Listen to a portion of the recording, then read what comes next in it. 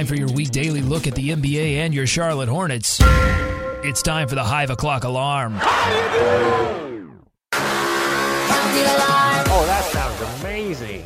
We're back at it, another week of Hive O'Clock Alarms. Doug Branson, David Walker. David, how are you? How was your weekend? Weekend was good, Doug. I feel like I haven't seen you in a couple of hours, so it's good to catch up. Yeah, absolutely. Well, listen, we do these TV hits now, and I'm a little. Although I'll say I'm a little jealous of you, David, because you're garnering so much attention with your shoe selection. Your Jordans are really overshadowing everything. And I'm not gonna stop now. Listen, I'm not wearing socks with sandals by any means. But when you throw out there in house shoes. Yeah, when you throw on those Star Heel blue, what are they, Jordan? I don't even know the numbers. I don't know numbers. Those are the ones. Those are the OGs, as the kids say.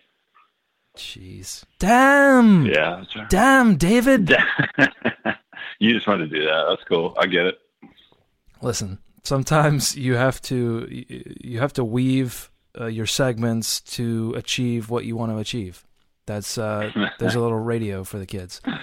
Okay, well done. We got to talk about Minnesota tonight, traveling to Charlotte to play the Hornets, who are suddenly red hot, scorching hot. Although, before we talk about that, we have to talk about the fact that we live in a world where the Los Angeles Lakers defeated the Golden State Warriors. I mean, anything is possible in this new world that everyone is waking up to. Anything is possible. That's right. It's crazy. You never know when the Mamba is going to strike, or I guess more accurately, his kids. Yes, his children. His little baby D'Angelo Russell, little baby Randall. No, but I think weaving this back to this game that's coming up for the Hornets. I mean, if your team has talent, you can win. It's not an any given Sunday kind of thing that you have in football. In basketball, normally the team with the most talent wins.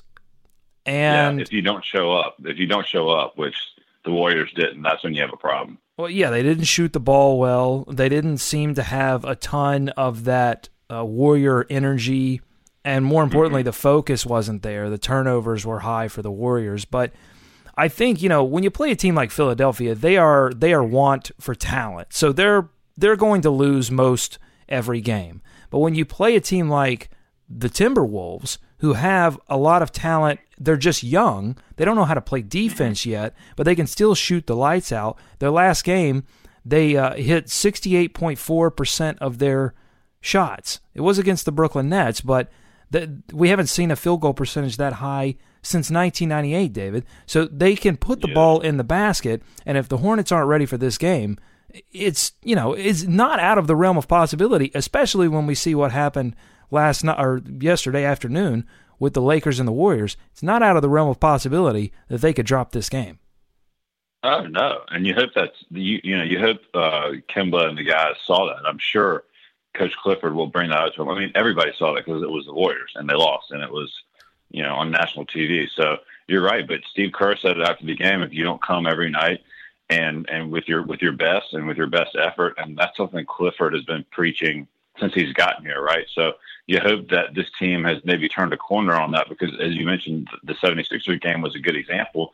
That's a game on the road that they could have easily fallen into that trap, and they didn't. So if you're a Hornets fan, you hope at home that those guys realize that, and they saw what happened to the Warriors. It can happen to any team on any night because everybody has talent, like you said, and especially the T-Wolves.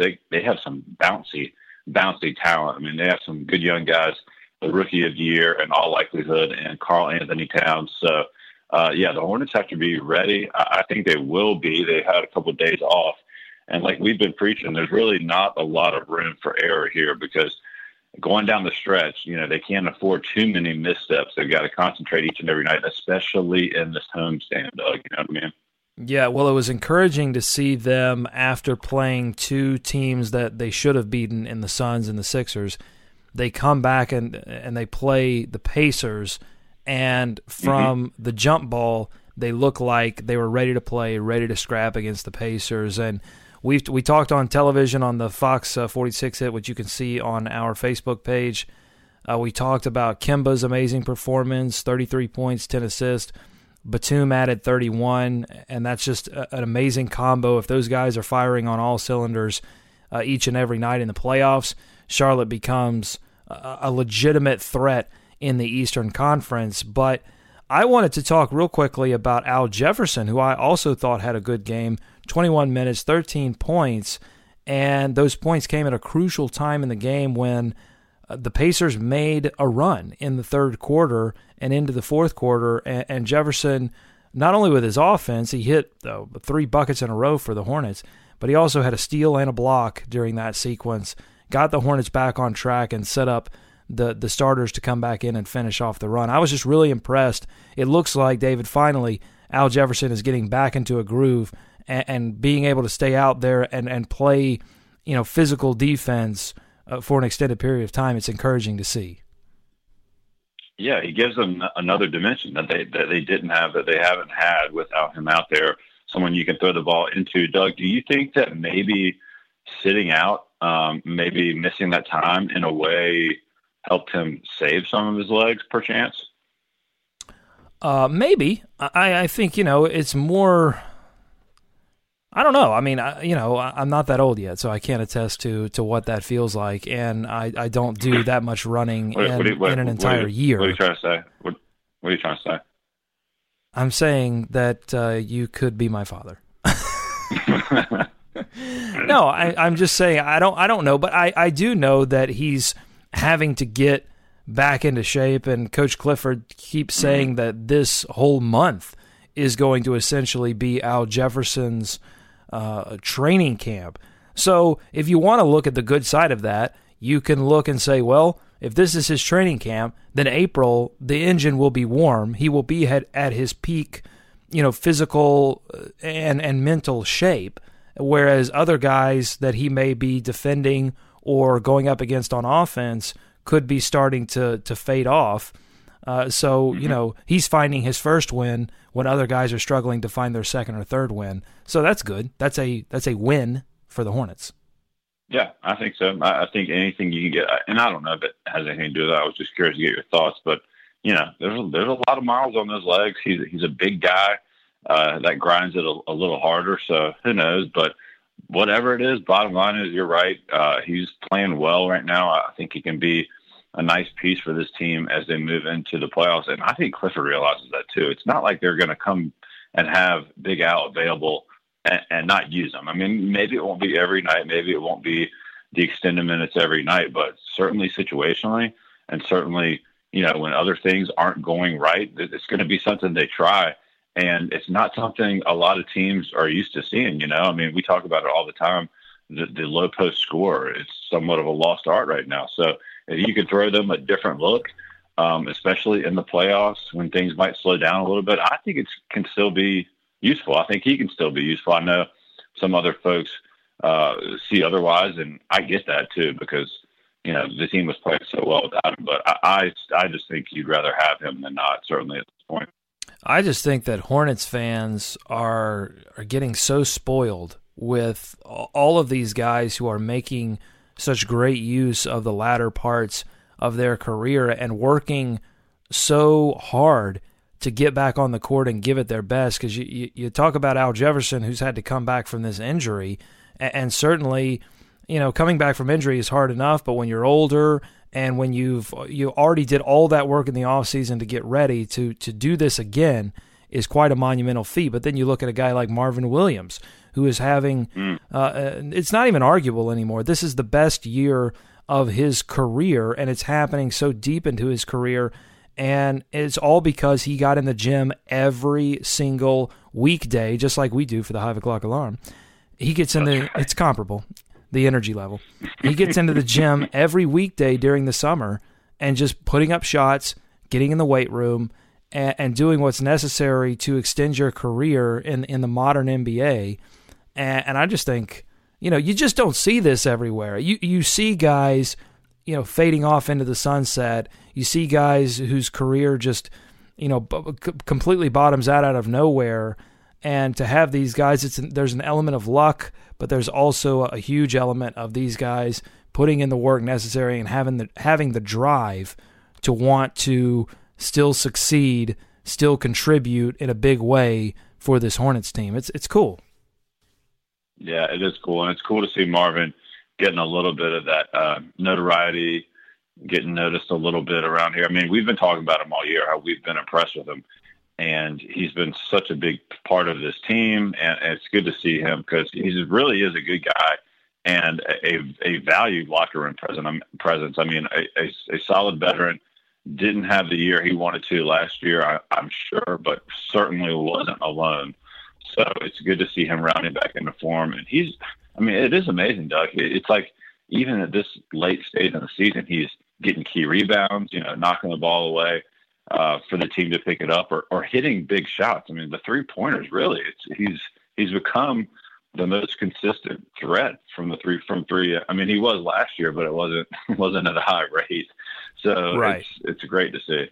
Absolutely. And I want to ask you, I've been on record as saying that the Hornets really need to get out of the 6th spot in the East and avoid playing the Boston Celtics. Do you feel as strongly as I do about that? Do they need to catch up with the Atlanta Hawks, overtake them for that 5th seed at least?